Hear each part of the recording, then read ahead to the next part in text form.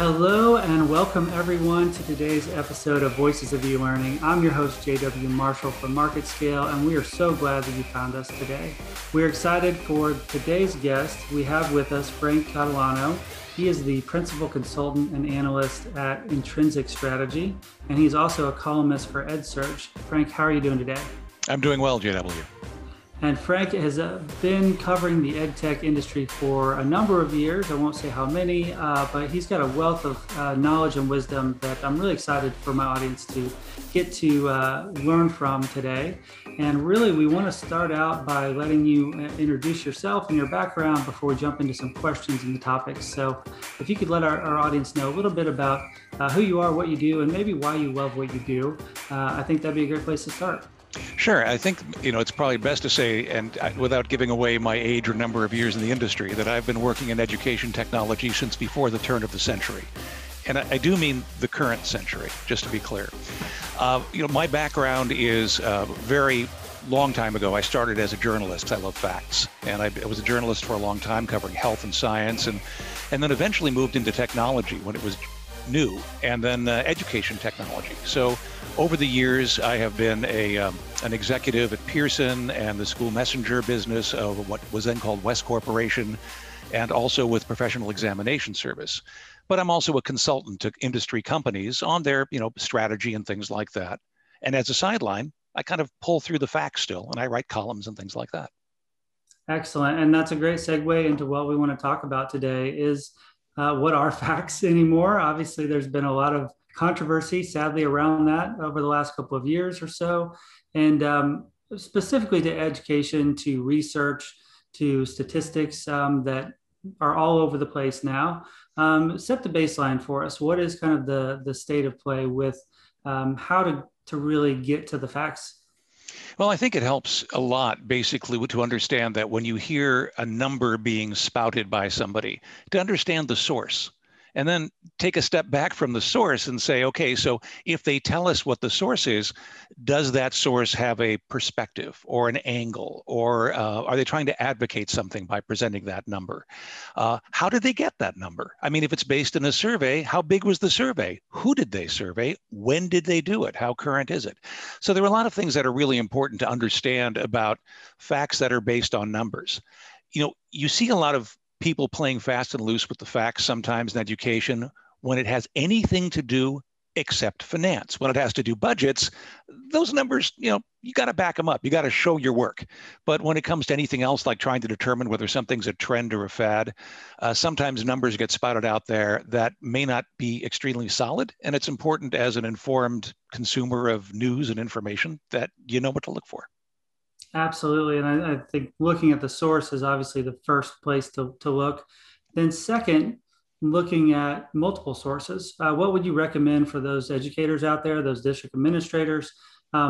Where should they be going to find multiple sources so that they can kind of help discern for themselves what is true or not true based on a lot of data instead of just a single source?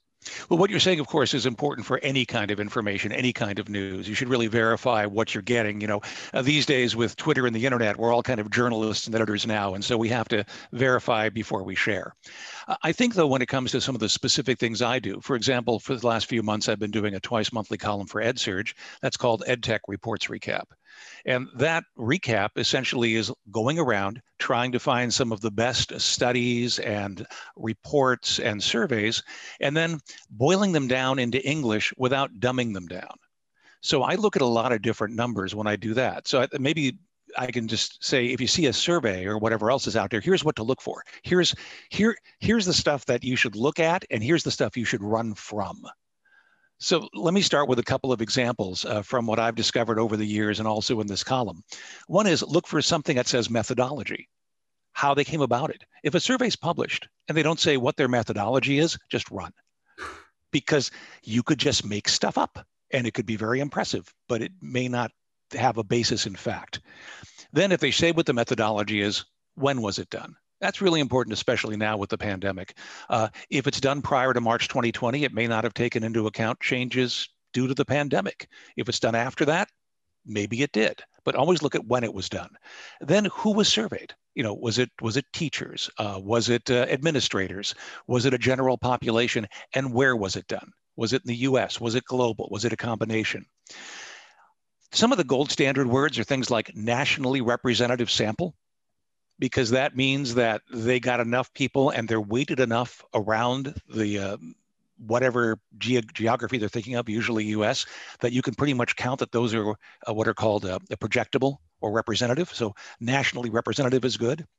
Also look for how they recruited people. Gold standard is random. A lot of, that's hard. Random surveys are hard, but at least you want to get a feel for how did they recruit people to be part of the study. Total number sampled is important. A sample of 100 is probably not going to be very representative. A sample of 2,000 might be, depending on how it's weighted.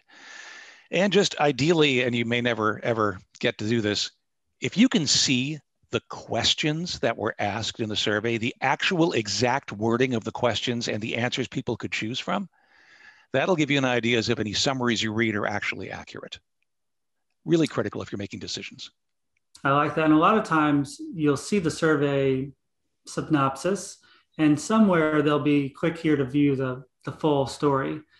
I'm assuming that you would recommend to, if those are numbers you want to share or promote or factor into your decision making, always click on the view more and kind of take a look at the report yourself instead of just the cherry picked kind of highlights.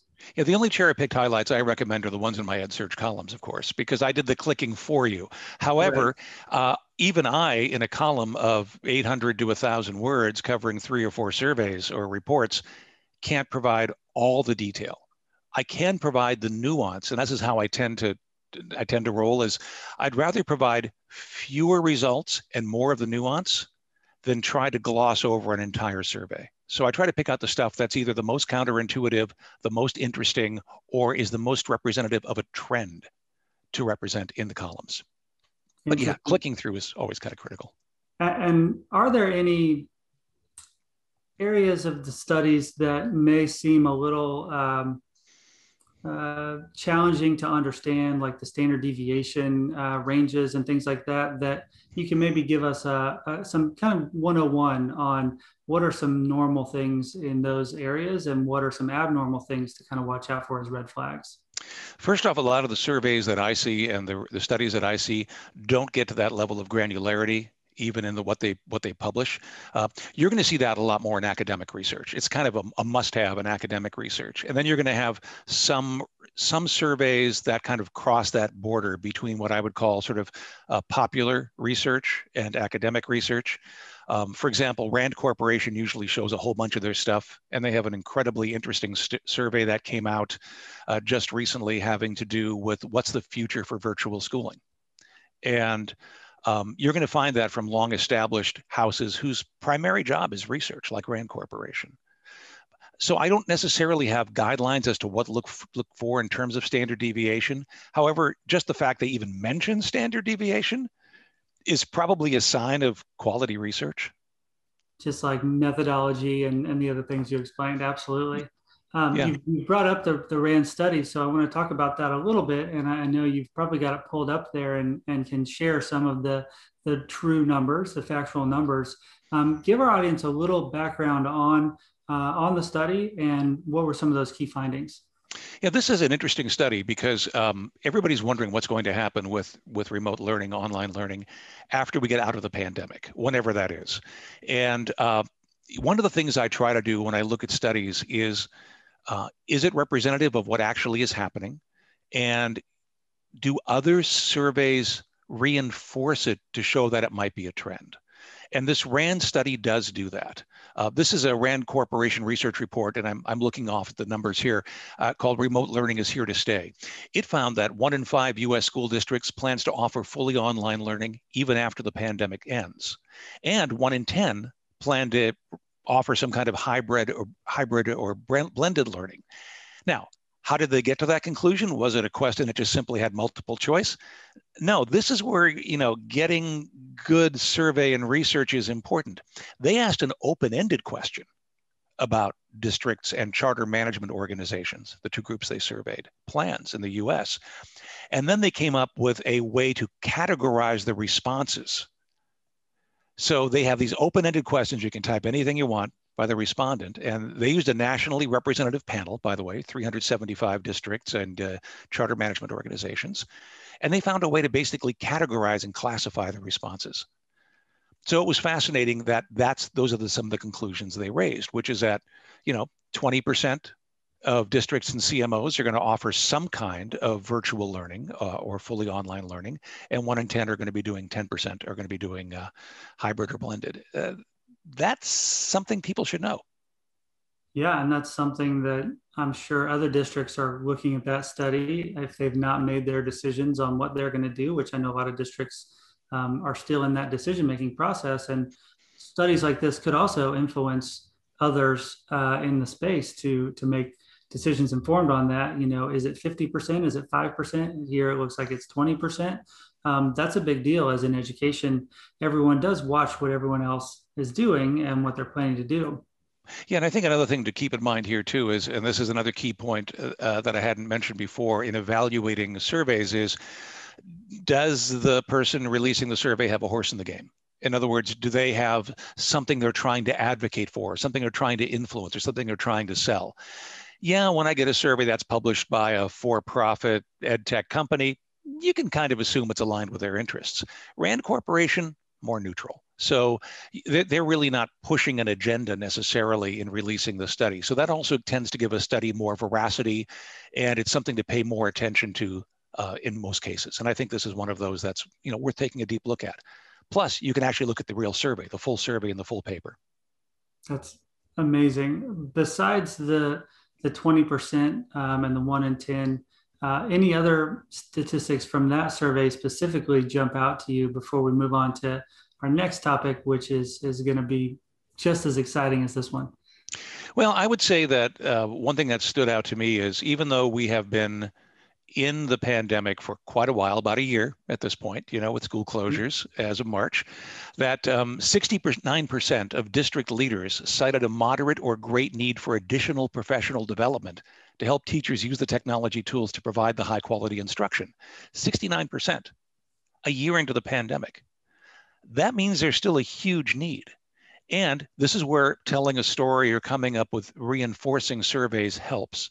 GBH Education, which is a part of the public broadcasting entity formerly known as WGBH in Boston, came out with a similar survey just at the same time, which talked about a high percentage of teachers themselves. They surveyed educators saying, hey, we need help as well in terms of online and remote learning effectiveness. I think their percentage was I actually don't have that directly in front of me, but it turns out teachers actually had reduced confidence over time before the pandemic and during the pandemic in their ability to teach very or extremely effectively online. So when you have two surveys like this, the RAND one saying PD is important, the GBH Education one with teachers saying it's important, then you get the idea that you've got a trend here, and it's probably a trend that decision makers need to address.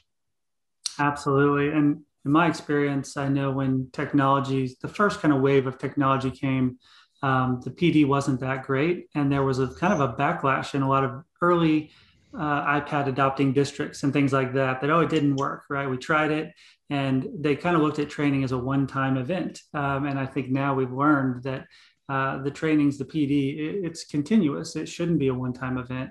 But still surprised to see 69% a year into the pandemic not feeling fully comfortable with this digital world that we've been living in, since pre-pandemic and have really all been living in 2020 is an alarming number. And so hopefully this is a benefit of good research to, again, let those reading it, those district administrators know that this is a big need. This isn't just a fad that, teachers want this thing. This is a real problem. And the time to start training is now, this fall, this spring, this summer, and, continuing to make them comfortable. And it's also important to drill down a bit on that, not to belabor the point, but what do they mean by PD? I mean, it's easy to say everybody can agree on stuff at a high level, right? Oh, everybody needs professional development. Great, we agree. That's wonderful. But is that product training? Is it integrating the education technology in with pedagogy? Is it something else? So that's why sometimes looking at these studies and understanding what underpins them really gives you a good idea as to what they mean by the terms they use when you see the reports.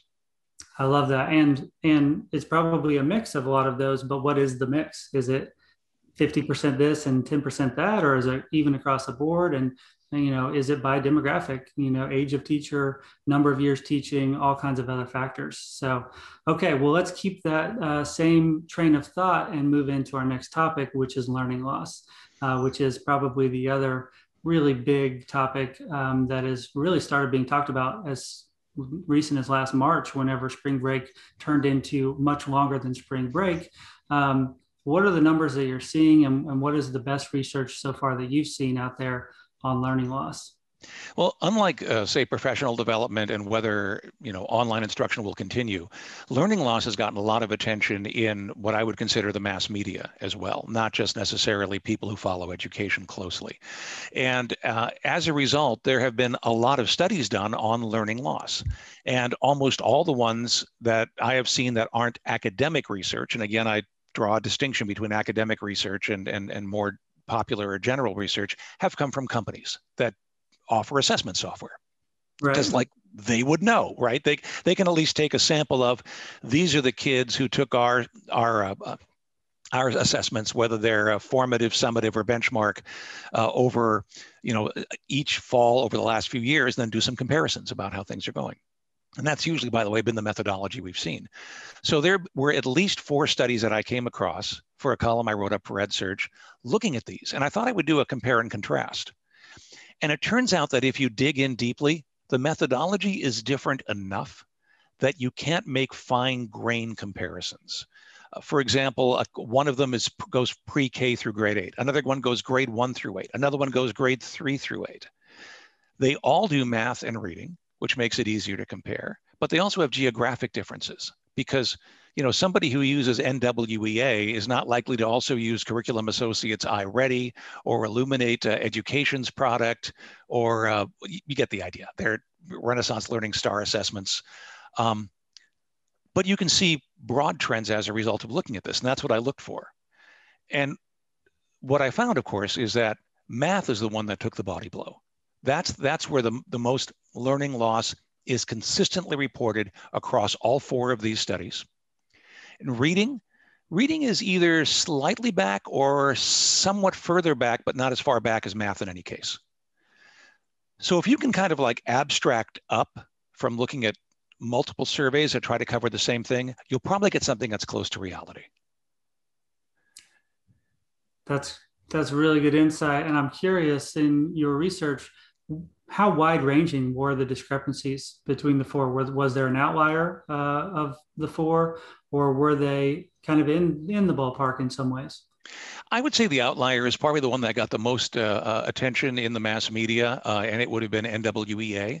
They also tend to have some of the most heavy research chops of any of these organizations. I mean, they all have psychometricians necessarily, or scientists, data scientists who look at this stuff, but NWEA has a long history in this area. And they were the outlier only because they were the ones who were widely quoted as saying there was little to no learning loss in reading, whereas everybody else said there was a larger amount of learning loss. But again, NWEA is looking at grades 3 through 8. They're not looking at early reading, say grades K through 2. So that's where you take the grain of salt and you realize, okay, well, both things could be true. There could be greater learning loss at the younger grades that NWEA does not evaluate, and then maybe it evens out over time. So again, look at the multiple surveys and then figure out where the apples line up and which apple is trying to look like an apple, but actually has a peel in a different color. And to that point, from what I've read about it, what's interesting is that these are, companies that have products for the most part. It seems the message I've read overall is that learning loss isn't as bad as they thought it was going to be. Is there any context for that in the actual facts of the studies? And if so, how did they even, is that just a generic term because there were no pre and post studies, or is that actually the truth? And it seems a little contradictory. You'd think their bias would say this is the worst thing we've ever seen and everyone needs our products. Well, first off, you have to take a look at when these surveys were done, right? When the comparisons were done, and they were done in fall. So that is, we're a lot further away from fall now than when these studies were done. And so they're looking at, they're basically comparing annual year-to-year performance and growth in performance year to year by the same cohorts and grades. And I'm oversimplifying, but you get the idea of what I'm getting at there. And that's only through the fall snapshot. Now we're in spring and of the following year.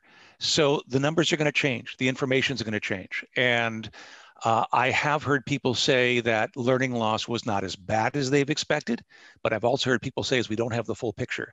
Because another thing to look at in these studies is who don't they measure? Who don't they survey? And in a lot of cases, since these assessments are taken online, they're not going to survey people in fall 2020, students who could not get online, who had iffy internet connections, or for some reason weren't available for these assessments. So that's the gap. And NWA makes a big deal of that, by the way, to their credit. They do say that, what's concerning here is that we don't know how the students who did not take these assessments were doing, and if they could even be in a position to do any online learning. So it's also important to look at who isn't being surveyed in the population. That's a great point. And that kind of led to my next question. Learning loss is not a new thing in the pandemic. There's learning loss every summer with specific student populations that don't get as much summer education as others. And so I'm wondering, was that a factor at all? And you kind of answered that potentially with some of those students that are less connected, may have been experiencing learning loss for years before this in similar ways that also may not have been recorded in the numbers. Well, there have been a number of studies that go beyond these, and including some of these that found, disparate impacts on students of color, students from lower socioeconomic backgrounds, other underserved groups. There's a lot of good research on that. There's also some what would appear to be counterintuitive research that is from a Learn platform, which basically tracks, I think it's about 8,000 products in the US. They've been doing kind of a rolling series of monthly reports on EdTech product use among different populations. And one of their things that came out is they have said at several points in the pandemic that EdTech product usage is higher among these underserved groups than it is among, say, more affluent groups. And again, definitions are important. I believe that more affluent is in districts that have less than 25% free or reduced lunch. That's my recollection. You'd want to check that for yourself. Don't take this person's word for it. But in those which have a higher percentage of free and reduced lunch, they have higher EdTech use. And you might say, oh, that's great. That's wonderful. Well, maybe it's not. Because again, if you triangulate with other reports that are out there, people in lower socioeconomic neighborhoods may not be in a position to send their kids back to school, so they have to rely on remote instruction. Or they might be afraid to send their kids back to school. So you've got to take all this stuff with a grain of salt and realize, parse it apart by population, but then understand, don't make assumptions as to why that population is different. Look even further into that. That's a great point. And I've read some research on that as well that was showing that a lot of the students in that situation are getting technology for the first time in 2020, a device of their own. And that's in the study I read, and I don't have it up next to me, so don't hold me to all this, but they said somewhere around 3 times the usage because it was their first time and they were just immersing themselves into all the online opportunities that they didn't have before. And so hopefully that's one point on the column of hopefully it's a good thing, but you're totally right. It really depends on the details and the situational analysis of what are the numbers and then what do they mean? And maybe as we're kind of winding down the conversation, how do you find meaning? Because it's not always, obviously we'll read your column and that's an expert source to kind of make sense out of some of these numbers, but beyond your column, what are other ways that we can first understand the numbers, which I think we've covered at a pretty good level, but then secondly, kind of the takeaways and the meaning behind the numbers? I think you need to look to see if, and this is a typical scientific. I was a math and science major at Harvey Mudd College, so I'm a longtime nerd. So I'm a fan of studies that are replicable. And I think the same thing goes for surveys. If multiple surveys from multiple sources start to find the same kind of stuff at a high level, like some of the learning loss surveys did, then you get a feel that there's a trend there, that there's something you really need to pay attention to. A very dramatic one-off survey or report or study can grab headlines, but if nobody else sees the same stuff, it's just, it's a one-off. It's fun. I mean, I occasionally report that when the stakes aren't high in my column. I make it clear that something only has 100 teachers or something is done by a toy company, and you kind of have to take that with a grain of salt. But the reality is, if it's a high stakes issue, look for multiple surveys and studies and reports that reinforce the same data and look at it from different perspectives. They don't survey the same population over and over. That'd be my advice. Absolutely. All right. Final question as we start to wrap up. We always like to end on a high note. We like to think that the half is glass full. Give us some good news coming out of 2020, moving into 2021. What is one of the trends that you have seen, factually research-based, that you think is going to make 2021 not just better than 2020, because that should be a given, but better than 2019, better than pre-pandemic? How can we build, something from this terrible experience that is going to make us better for it? Well, as 2020 has extended into its 14th and 15th months, let me just simply say that I'm looking ahead to 2022. So I'm looking like last half 2021, first half of 2022. I think the positive news for education out of all this is, like it or not, teachers are getting a crash course in different ways of teaching, and they're finding out what doesn't work, which is important because then you can figure out what does work. And I think that there will be more choices for parents and students and teachers in both delivering instruction and learning going forward, because you're suddenly adding the whole area of hybrid and online learning, and we'll figure out the best ways to make that work. That's one accelerant, and I think that's a positive. Having more ways to learn away from a physical classroom is a good thing. Another accelerant has simply been the realization that the problem people were glossing over, which was the lack of devices and the lack of internet access, may finally get addressed. Right now, there's a short Band-Aid. Some surveys say 1 to 3 years we have that fixed for, but everybody's actively looking at making it longer. So I think dealing with those issues as an accelerant is a positive thing for education, a positive thing for students, teachers, administrators, and parents. And so I'm hopeful about the intelligent application of technology to education going forward. I love that. And my hope is that we cross this hurdle, that it's no longer ed tech as a supplement, that it is a part of the DNA of education now, that it is, here to stay and we're not going to go backwards, and that it's I got a seat at the table when it's been around for over 20 years or more. And now it's been forced by necessity, but I think a lot of the teachers, a lot of the districts have realize that it's not as bad as they thought it was. It's not taking their jobs, which was a misconception years ago, that, well, what do you need me for if this technology, the software is going to teach the students? That couldn't be further from the truth, and I think has been exposed here during the pandemic. And so that's my hope, that we create this better 2021, and to your point, 2022 and beyond. This isn't a one-time thing. This is something that we're going to continue to iterate on. So I really appreciate the time and the conversation today. Hopefully my audience learned a lot and gleaned from your wisdom as far as what is fact, what is how to look at research and trends. And we just really appreciate you joining us today. We've come a long way since the Oregon Trail was on a 5 1/4 inch floppy disk for the Apple II. So yes, I'm very hopeful about the future and how ed tech and education merge completely, and one is not separate from the other. Thanks, GW. Absolutely. And to my audience, thank you so much for joining us again. We really appreciate each and every time you join our episodes. If you have thoughts that you want to share, comments, questions, email me, jw.marshall@marketscale.com, and check out past episodes, and we'll look forward to seeing you again next week. Thanks again, and remember to always, always keep learning.